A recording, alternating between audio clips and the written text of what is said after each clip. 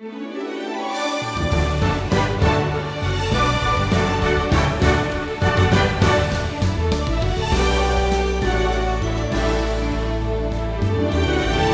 you anticipate in the future will have a great impact on your present. In other words, if you're looking forward with expectation to Christ's return, that will change the way you live today. Looking forward to Christ's return is not an invitation to grow lazy and unconcerned. Rather, it causes you to be all the more diligent in serving the Lord now. Welcome to the Wisdom Journey. Stephen Davey has a lesson today called Ready and Waiting. The return of Jesus Christ to planet Earth is never presented in the Bible as just some interesting fact, simply as something that's going to happen one day. It's actually presented as an ultimatum that demands not only belief, but a response from us. In other words, will you believe that Jesus is coming again? And will you live your life now in light of that, in light of seeing him one day? Well, today we're sailing back into Matthew chapter 24. We're continuing our study of Jesus' Olivet Discourse. And in the first portion of chapter 24, the Lord has outlined some troubling events, the conditions on earth during the future tribulation period, which follows the rapture of the church.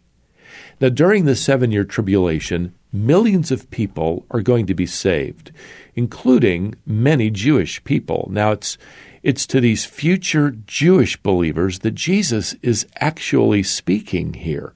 And I think this is going to be probably the most read chapter in the New Testament during that tribulation period, because Jesus is going to give them warnings of great persecution.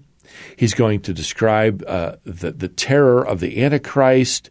He predicts the Antichrist will declare himself to be God. So this is going to be fascinating and very critical information, especially then. So now again, let's pick it up at verse 29, where Jesus says, "Immediately after the tribulation of those days, the sun will be darkened, and the moon will not give its light, and the stars will fall from heaven, and the powers of the heavens will be shaken." Jesus is describing here some culminating signs that are going to appear at the end of the 7-year tribulation period. You're going to have this cosmic disruption in our solar system, in fact, in the entire universe. All of it is going to be pointing to the soon return of the Lord to earth. Verse 30 describes it here. He'll be coming on the clouds of heaven with power and great glory. And everybody, by the way, on earth is going to be able to witness the Lord's return with his redeemed.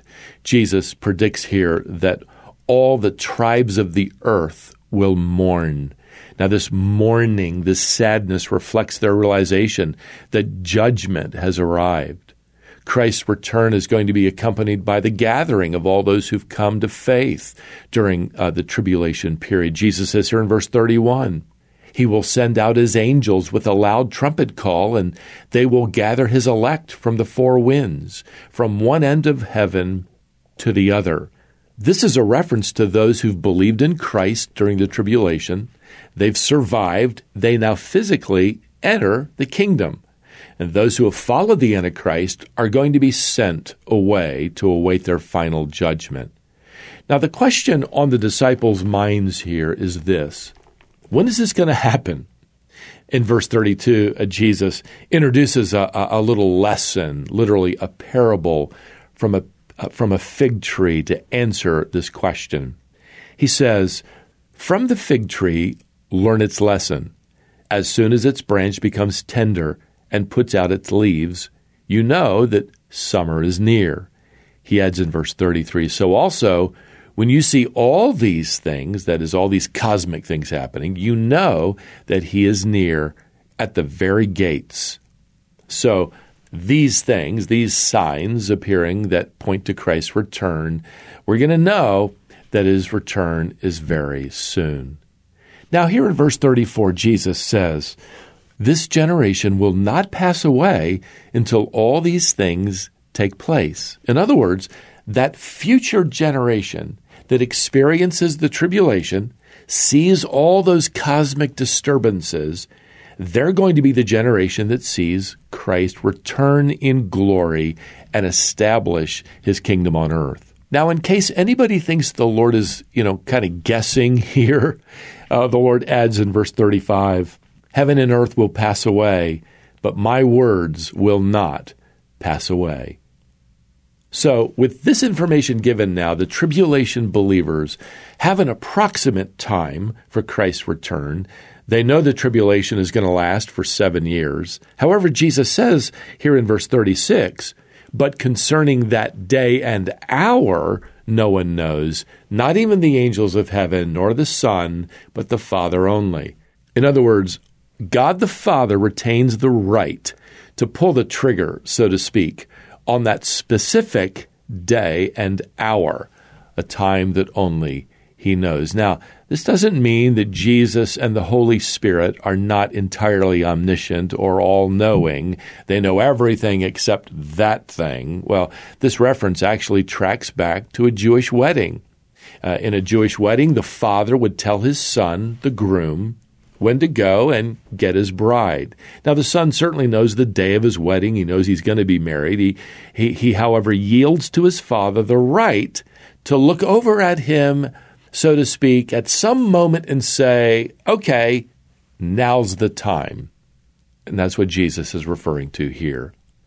Now, Jesus is emphasizing here that the tribulation believers need to be, first, alert and watching for him, and secondly, faithful in serving him as they wait.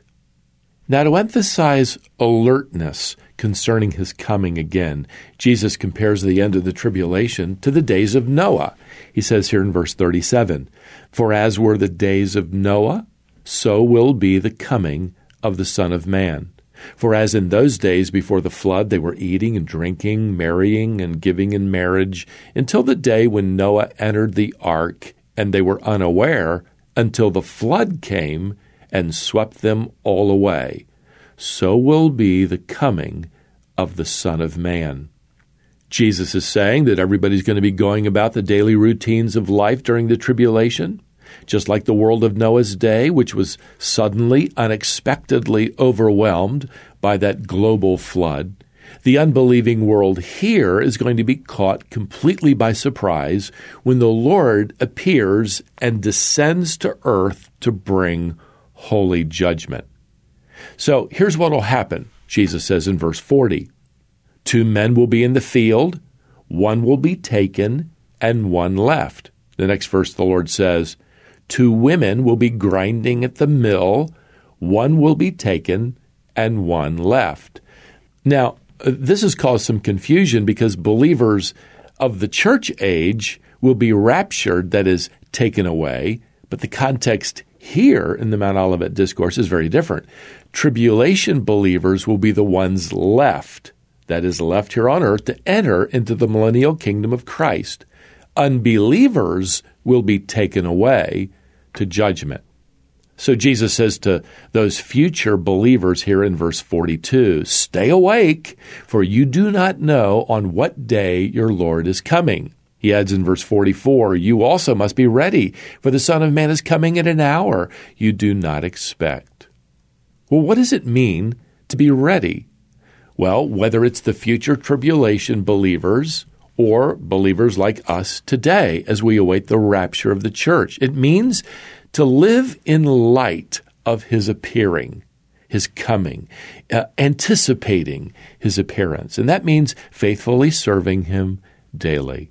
Well, that's the point Jesus makes now in verse 45. Who then is the faithful and wise servant whom his master has set over his household to give them their food at the proper time? Blessed is that servant whom his master will find so doing when he comes. Truly, I say to you, he will set him over all his possessions. So the faithful servant here is simply the one who goes about his life fulfilling his duties faithfully. He's just doing what he's been given to do, what he's left here on earth to accomplish. And what is that? Well, honoring and serving the Lord by serving others, sharing the gospel with friends and neighbors, being an example of godliness and integrity, doing your homework, washing the laundry, whatever it is God gives you to do. And just think, as one author put it, the faithful servant of Jesus is going to be rewarded with rank and authority in the coming kingdom. Now, the unbeliever might profess to have faith in Christ, but he really doesn't believe the Lord is coming back. And verse 49 describes the wickedness and selfishness of these individuals. Christ's return for them is going to result in a reward. The reward is going to be terrifying judgment. Now, we're not living in the tribulation period. And the proof of that is we haven't had those cosmic disturbances in our solar system. But we should be looking forward to the first phase of Christ's return. That is, when he comes in the clouds or to the clouds to remove us from the earth at the rapture. This is what the Apostle Paul calls in Titus chapter 2, verse 13, the blessed hope, the appearing of our Lord. And we are convinced that he's coming. And if we are convinced he's coming, we ought to be living in anticipation of his appearance. Well, let's walk with him today in right living. Let's serve him today with gladness, no matter how mundane the job is, no matter how difficult the role is. And let's be alert. Jesus Christ's coming for the church could be just around the corner of human history. So as we joyfully wait for that day, may the grace of the Lord Jesus Christ and the love of God and the fellowship of the Holy Spirit be with you all. Amen.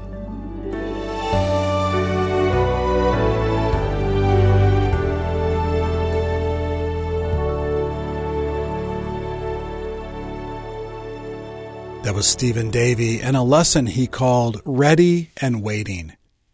This is the Wisdom Journey.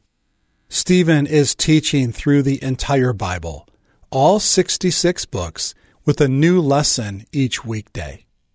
If you commit to following along, God will use the power of His Word to transform your life. Your journey through life can be a journey of wisdom if you live it according to the Bible. That's the heartbeat behind Stephen's teaching ministry. His desire is to help you know what the Bible says, understand what it means, and apply it to your life. Please make a point to listen to each daily lesson as we travel through the Bible together. So, be sure and join us next time to continue the wisdom journey.